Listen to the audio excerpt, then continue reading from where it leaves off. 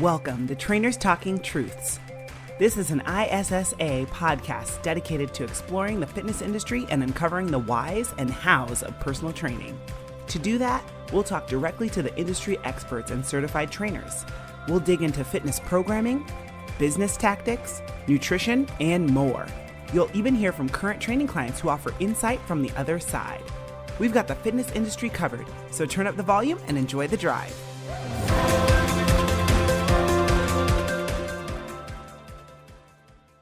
Hello, world, and welcome back for another ISSA podcast, Trainers Talking Truths. I am your co-host, Jenny Scott, product developer and master trainer here with ISSA.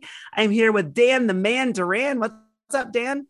Well, I'm excited, Jenny. This is going to be an exciting interview. It's one of my favorite topics, especially, well, I'm going to let the cat out of the bag, especially around heart rate variability. So I am really looking forward to this. Absolutely. Today, we are going to be talking to an expert in this industry. I'm super excited. I've actually spoken with him before on some webinars that we've done, but we're going to be talking about wearable technology, how we can use it, what it's for, how we can use it to help our clients reach their goals. And our amazing guest today, he is an evidence-based biohacker with a background in exercise science, education, and communication. It is Elias Arjan. He is actually the Senior Vice President of Biostrap. Welcome, Elias. Thank you, Jenny and Dan. It's great to be here. Absolutely. We're super excited to pick your brain and learn a little bit more about the science. So for those of us who like to nerd out, this is the one today. Yeah, we had some fun on wearables already, but I know we're picking up some new topics here. And yeah, I'm excited to dive into this with you. Absolutely. So let's go ahead and get started. The question that we always ask our guests, Elias, we want to know, how did you get into fitness and how did you get to where you are now? I guess the initial story kind of goes back to high school. You know, that kid in your PE class who couldn't do a single pull-up or a single push-up and just sort of fell onto the gym floor because they had no upper body strength? Yeah, that was me. I was that guy. So kind of when I was 18, you know, I had some inspiration in my life that predominantly came from my grandfather, who was just extremely healthy, you know, a kind of old farm guy. And just sort of inspired me to that I could make myself healthier. And so I joined the gym. Then in college, I studied exercise science and started doing triathlons, became a personal trainer. And I really kind of from that point on, I've just always been passionate about health and fitness. Hasn't always been a full-time career of mine, to be quite honest. I've gone in and out of different industries. But now I'm really very passionate about the possibilities with health technology, because these are things that weren't available when I was a personal trainer. There's just so much advancement that's happened in the last 10 or 20 years. We're capable of doing things with wearable technology and all of the sort of evidence-based wellness products that are coming onto the market. And I'm just passionate about, you know, spreading the news and empowering people. And I really think coaches have an opportunity that just didn't exist when I was a personal trainer. We had very little tools back then. And now there's so many tools at their disposal. There's a lot of education for all of us. And it's a really rapidly moving target. That's awesome. So you mentioned the term wearables, wearable technology. What is a wearable? How would somebody know that they have a wearable? So yeah, wearable, it kind of sounds self-evident, but maybe not necessarily, because let's talk about some of the categories. So wearables are usually technologies that you're wearing on your body that are somehow monitoring your health, your movement, and giving you potentially some insights or some data. Now, what makes a wearable different from other types of devices that do that is think about, let's say, for example, implantables. You can actually implant, you know, think about pacemakers. They're implanted in the body and they're actually impacting your health. I'm sure you've heard, you know, Elon Musk is talking about Neuralink. They want to implant technologies that essentially could be in the body that would connect us, you know, straight into basically make us connect us to technology. And then there's also environmental biometric monitors. A lot of people don't realize that. But there's devices you can put next to your bed that can monitor your sleep. They can be under your mattress. Amazon just actually announced this week that they got approval to do a radar-based sleep detection system that would just sit in your room and actually use radar to kind of detect your sleep stages and cycles. So there's a lot of this new predictive technology that's coming out. So can it also see ghosts? Yeah, I guess so. I think my 'Cause I phone want does that that. I think my phone does that anyway. I say Yeah, something and all of a sudden it's selling me something. And yeah. Well, so, Right. that's different tech. So on that note, actually, a lot of people don't realize they actually have a biometric monitor in their house that they don't even realize that what it's doing. So if you have a smart speaker of any kind, Yeah. when you're one of the more powerful analytical measurements that can now be done is voice analytics. So we can, through a person's voice, we can analyze their mood. We can analyze even things around cognitive ability and function, all just off the voice metric. So your smart speakers are actually able to know how you're feeling based upon how you speak to them. wow, what's next? Hey, in my early days, I worked in law enforcement, and one of the programs I oversaw was backgrounds.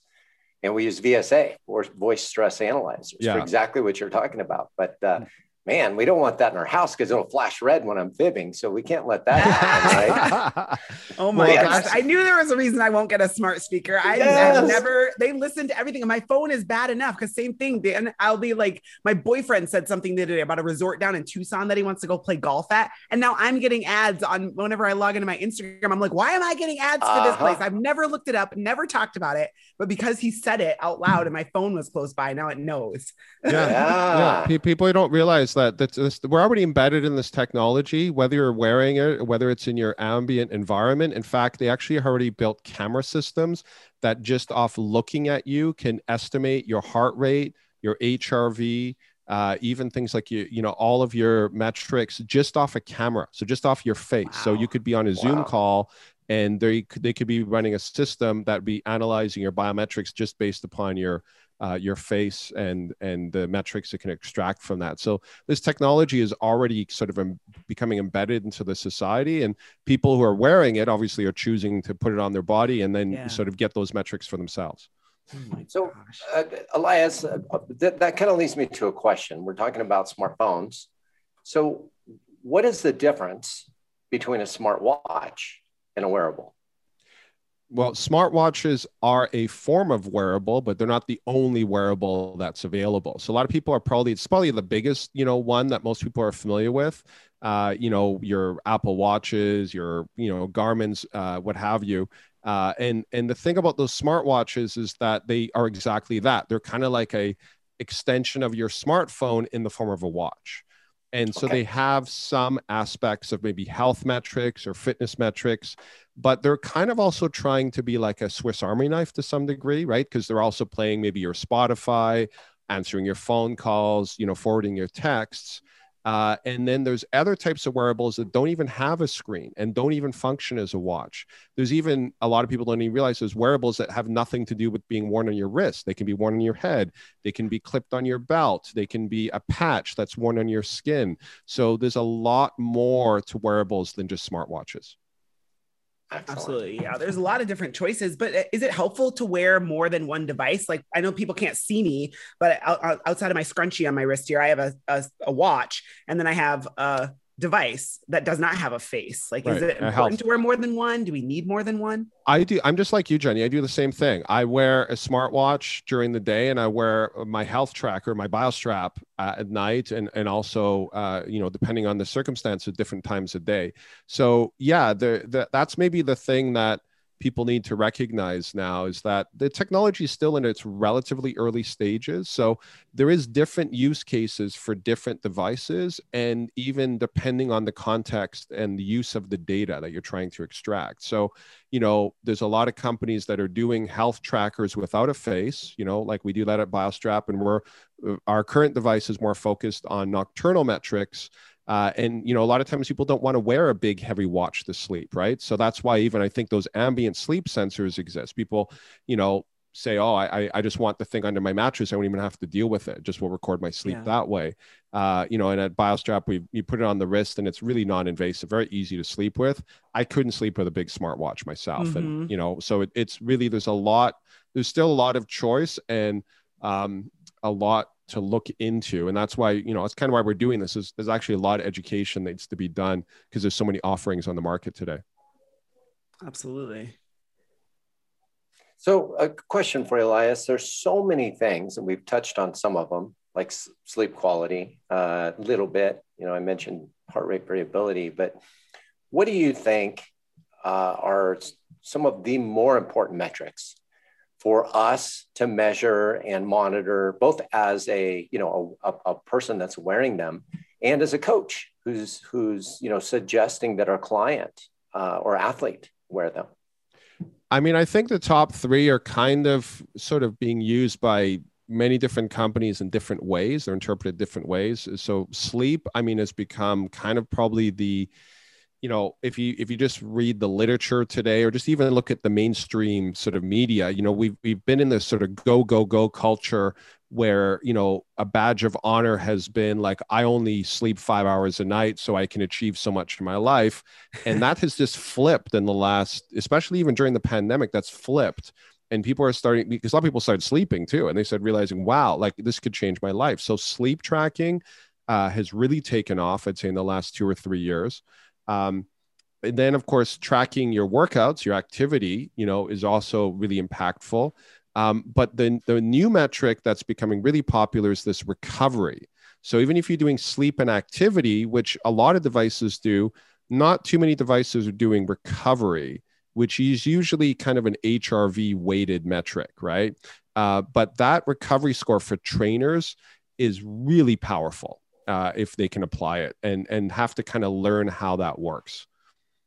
Absolutely. So you're mentioning a lot of devices. I have a question though, like how accurate are some of these devices? Like my watch that I wear, no matter what I'm doing, I could have just done sprints. I did intervals on an air bike this morning with kettlebell swings for 30 minutes. And it told me I burned the same number of calories that it does when I like just do shoulders.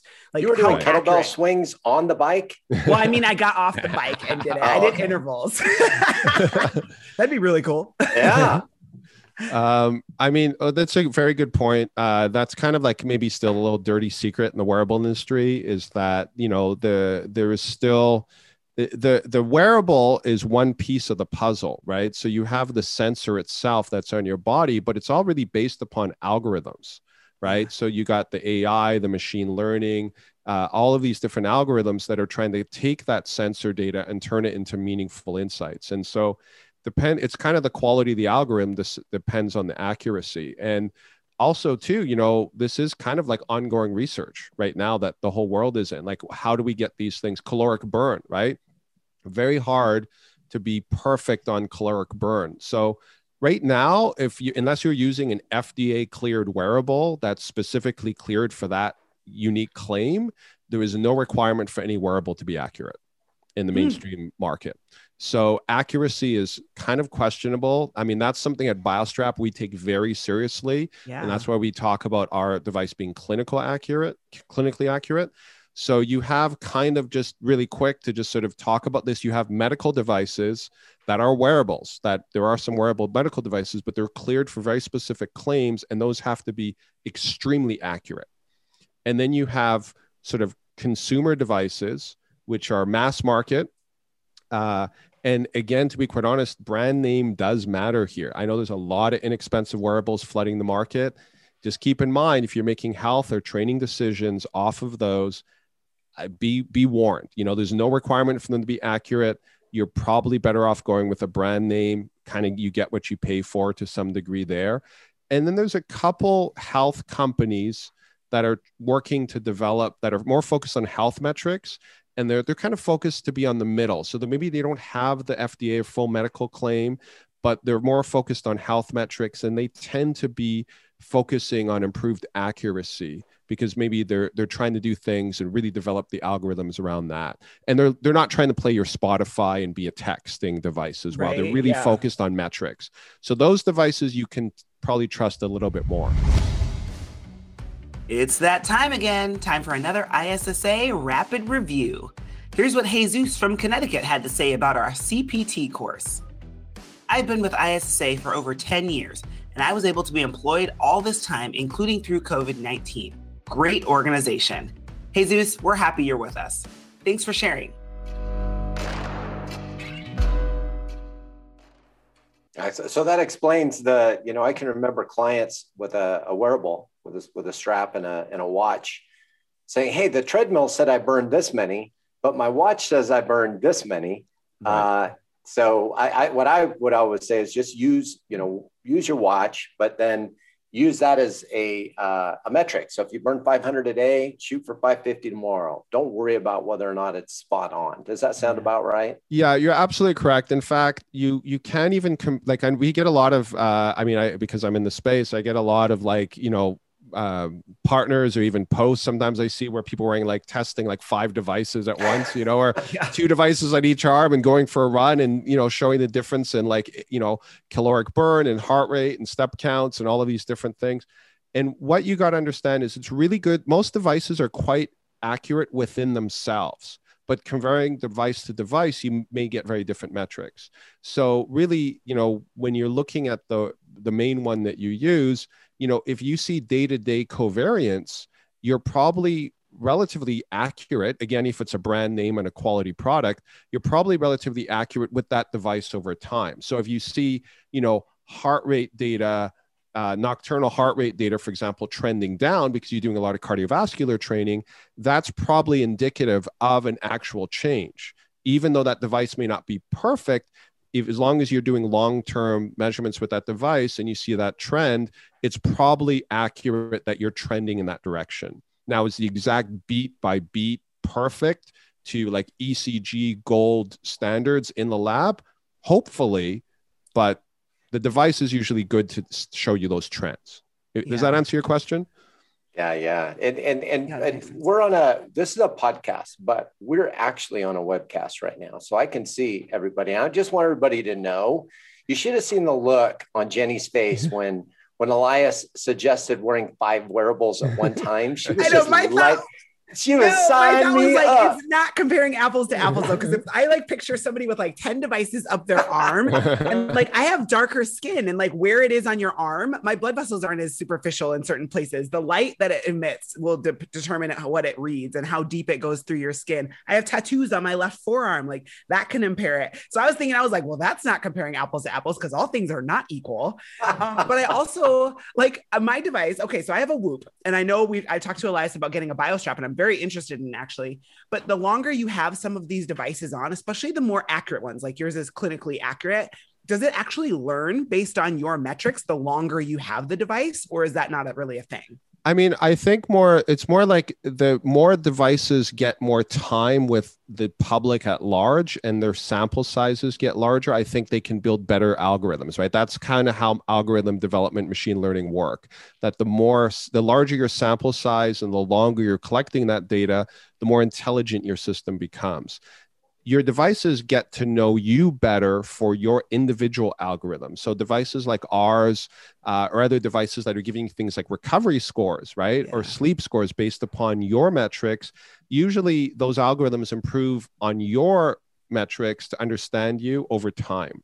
So, I've noticed, I've had a lot of feedback on our device at Biostrap where people say, actually, as I've worn it, it's become a harder taskmaster. It's harder to get those, 90 plus recovery scores over time because the device starts to know for you to get a recovery score above 90 is this is what it takes for you to get there. And that becomes a harder target to hit over time.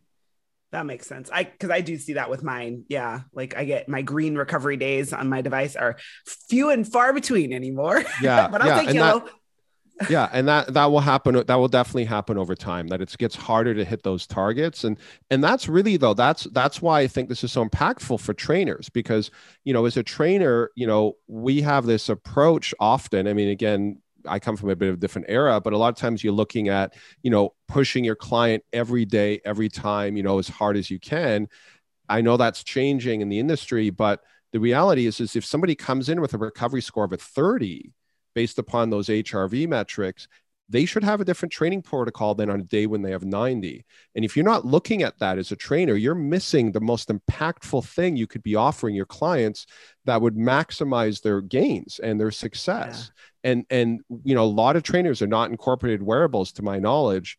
And this data is right there. You can now train every single client with the same data that Olympic level athletes are using, right? And that was not possible 5 years ago. It's possible today. That's awesome. Dan, remember back when you used to train and you say, I could rest when I'm dead?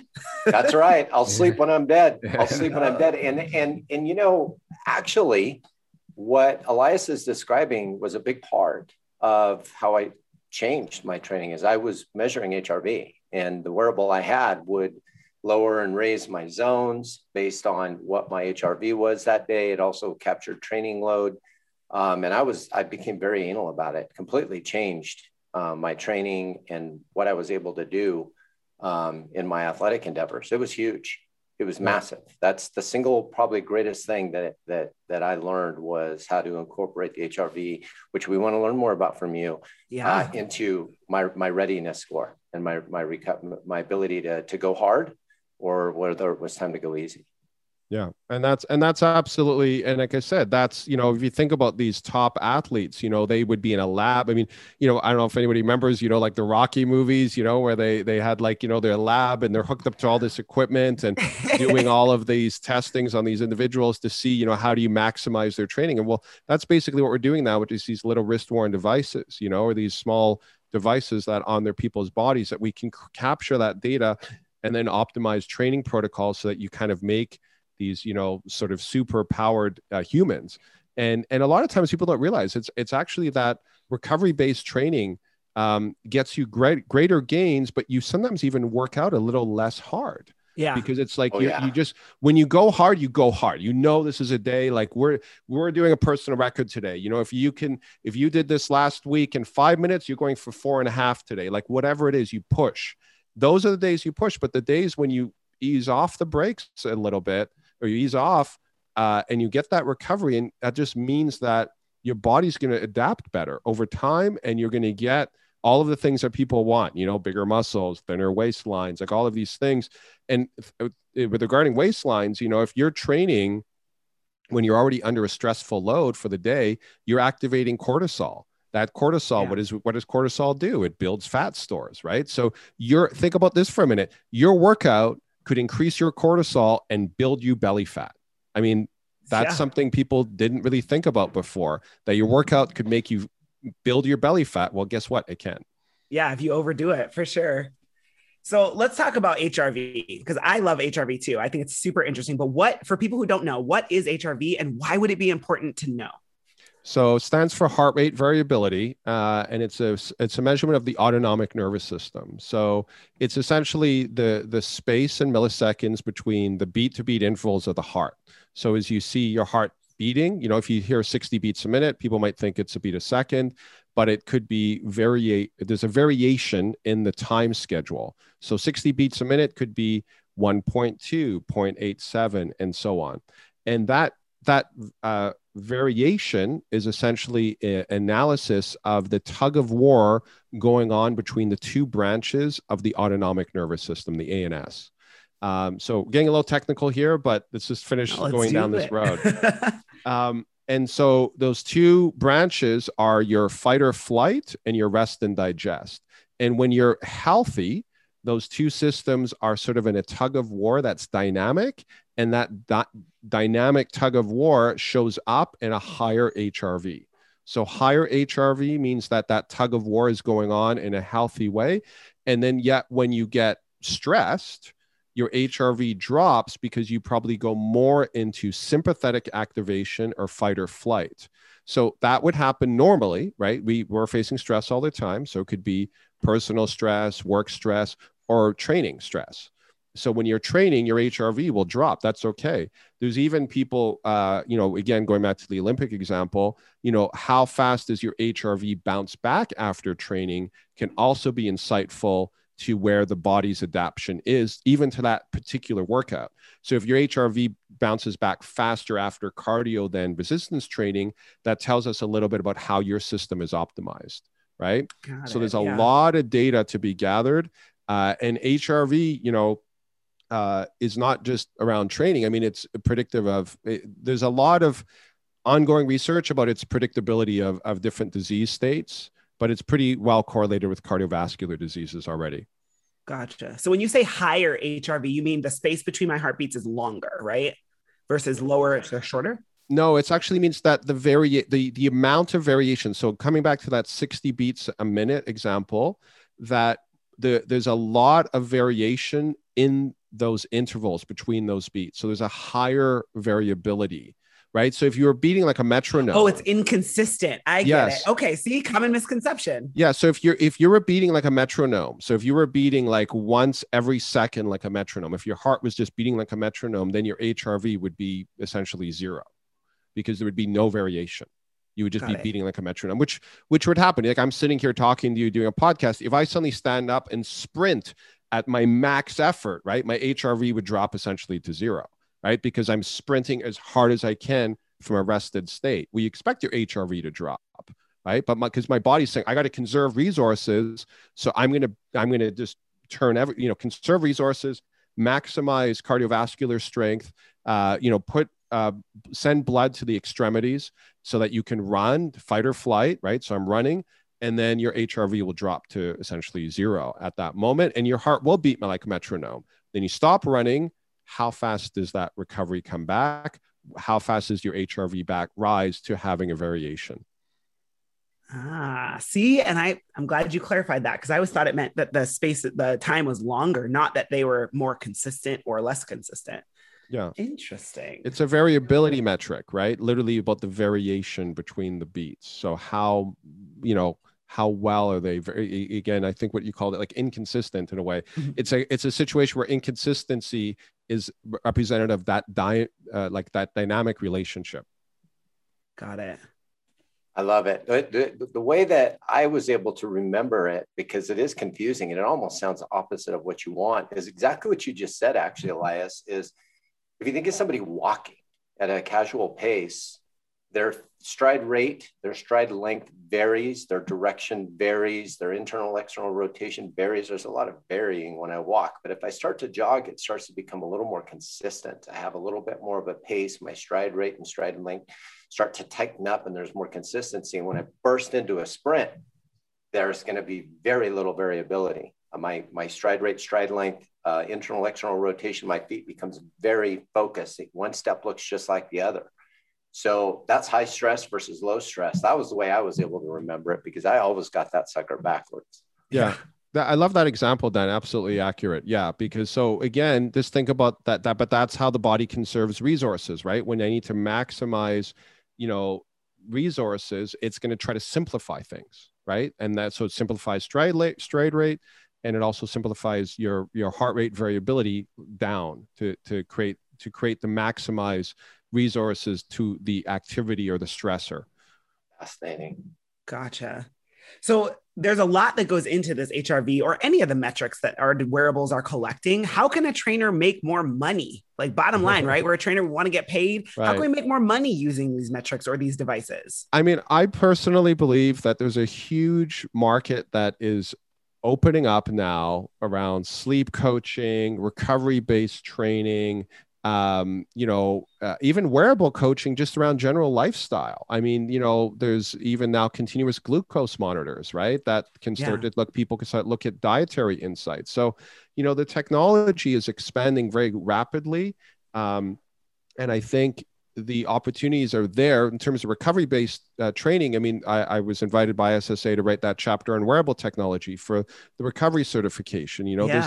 There's new areas of fitness that are opening up. And also too, this opens up remote coaching. So if your client's at home and they're using a wearable and you can monitor their wearable, you can coach them straight through the wearable information.